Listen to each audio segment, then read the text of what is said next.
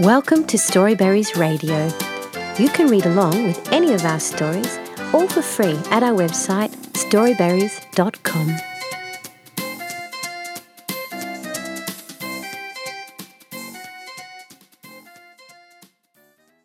The Gingerbread Man by a vintage author. A cook creates a mischievous ginger man who sends everyone on a wild goose chase. One day, a cook went into the kitchen to make some gingerbread. She took some flour and water and treacle and ginger and mixed them all well together, and she put in some more water to make it thin, and then some more flour to make it thick, and a little salt and some spice, and then she rolled it out into a beautiful, smooth, dark yellow dough. Then she took the square tins and cut out some square cakes for the little boys, and with some round tins she cut out some round cakes for the little girls. And then she said, "I'm going to make a little gingerbread man for little Bobby." So she took a nice round lump of dough for his body, and a smaller lump for his head, which she pulled out a little for the neck. 2 other lumps were stuck on beneath for the legs, and were pulled out into proper shape, with feet and toes all complete, and 2 still smaller pieces were made into arms with dear little hands and fingers. But the nicest work was done on the head, for the top was frizzed up into a pretty sugary hat. On either side was made a dear little ear, and in front, after the nose had been carefully molded, a beautiful mouth was made out of a big raisin, and 2 bright little eyes with burnt almonds and caraway seeds. Then the gingerbread man was finished, ready for baking, and a very jolly little man he was. In fact, he looked so sly that the cook was afraid he was plotting some mischief, and when the batter was ready for the oven, she put in the square cakes, and she put in the round cakes, and then she put in the little gingerbread man in a far back corner where he couldn't get away in a hurry. Then she went up to sweep the parlour, and she swept until the clock struck 12, when she dropped her broom in a hurry, and exclaiming, "Lawks! The gingerbread will be all baked to a cinder!" And she ran down into the kitchen and threw open the oven door. And the square cakes were all done, nice and hard and brown. And the round cakes were all done, nice and hard and brown. And the gingerbread man was all done too, nice and hard and brown. And he was standing up in his corner with his little caraway seed eyes sparkling and his raisin mouth bubbling over with mischief, while he waited for the oven door to be opened. The instant the door was opened, with a hop, skip, and a jump, he went right over the square cakes and the round cakes, and over the cook's arm. And before she could say, "Jack Robinson," he was running across the kitchen floor as fast as his little legs would carry him, toward the back door, which was standing wide open, and through which he could see the garden path. The old cook turned round as fast as she could, which wasn't very fast, for she was rather a heavy woman, and she had been quite taken by surprise.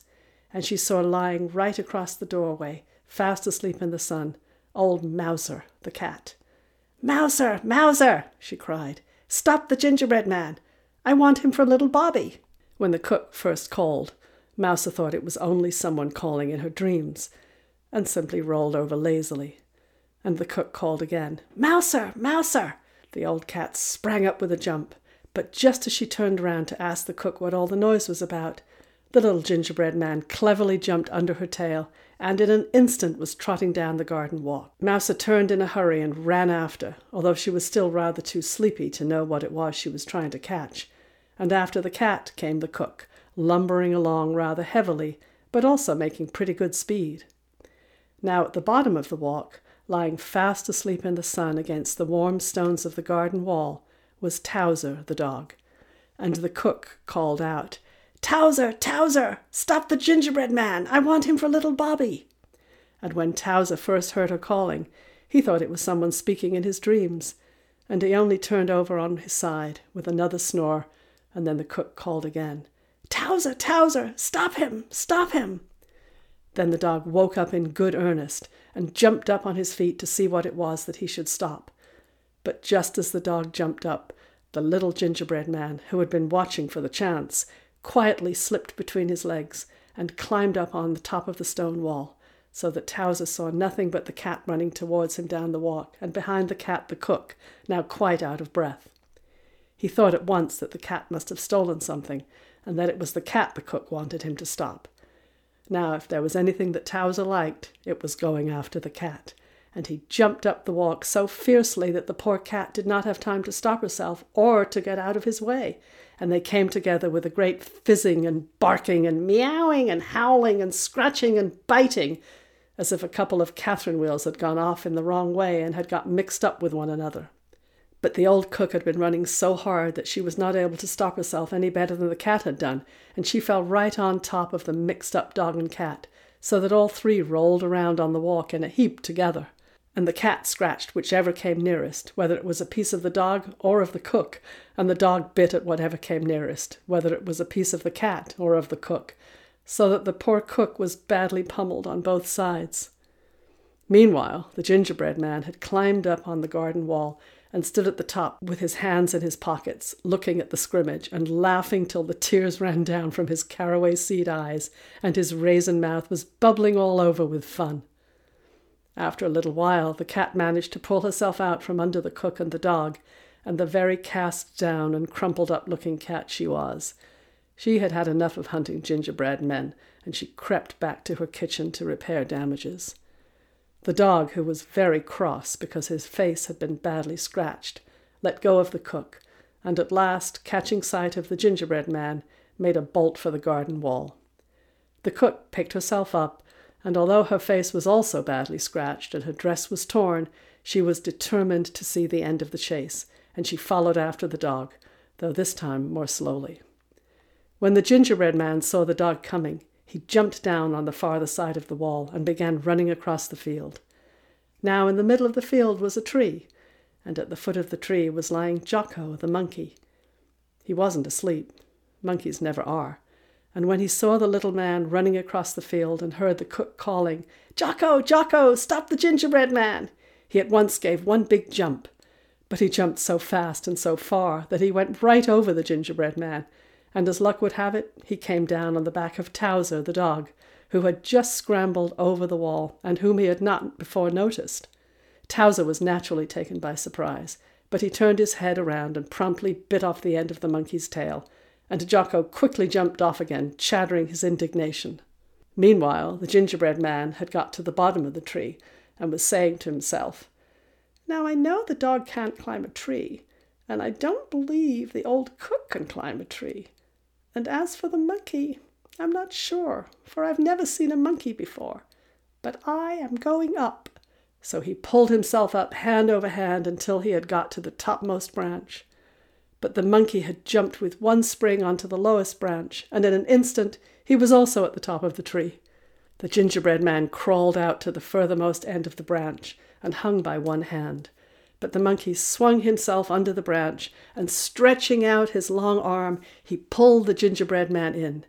Then he held him up and looked at him, so hungrily that the little raisin mouth began to pucker down at the corners, and the caraway seed eyes filled with tears. And then what do you think happened? Why, little Bobby himself came running up.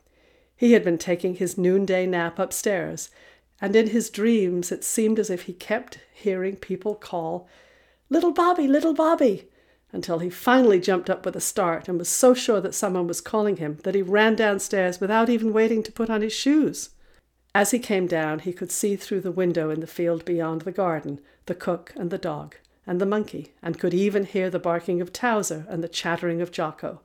He scampered down the walk, with his little bare feet pattering against the warm gravel, climbed over the wall, and in a few seconds arrived under the tree, just as Jocko was holding up the poor little gingerbread man. "Drop it, Jocko!" cried Bobby. And drop it Jocko did, for he always had to mind Bobby. He dropped it so straight that the gingerbread man fell right into Bobby's uplifted pinafore. Then Bobby held him up and looked at him, and his little raisin mouth puckered down lower than ever, and the tears ran right out of the caraway seed eyes. But Bobby was too hungry to mind gingerbread tears, and he gave one big bite and swallowed down both legs and a piece of the body. "Oh," said the gingerbread man, "I'm 1/3 gone." Bobby gave a second bite and swallowed the rest of the body and the arms. "Oh," said the gingerbread man, "I'm 2/3 gone." Bobby gave a third bite and gulped down the head. "Oh," said the gingerbread man, "I'm all gone." And so he was. And that is the end of the story. Thank you for reading along with Storyberries.com, free stories for kids.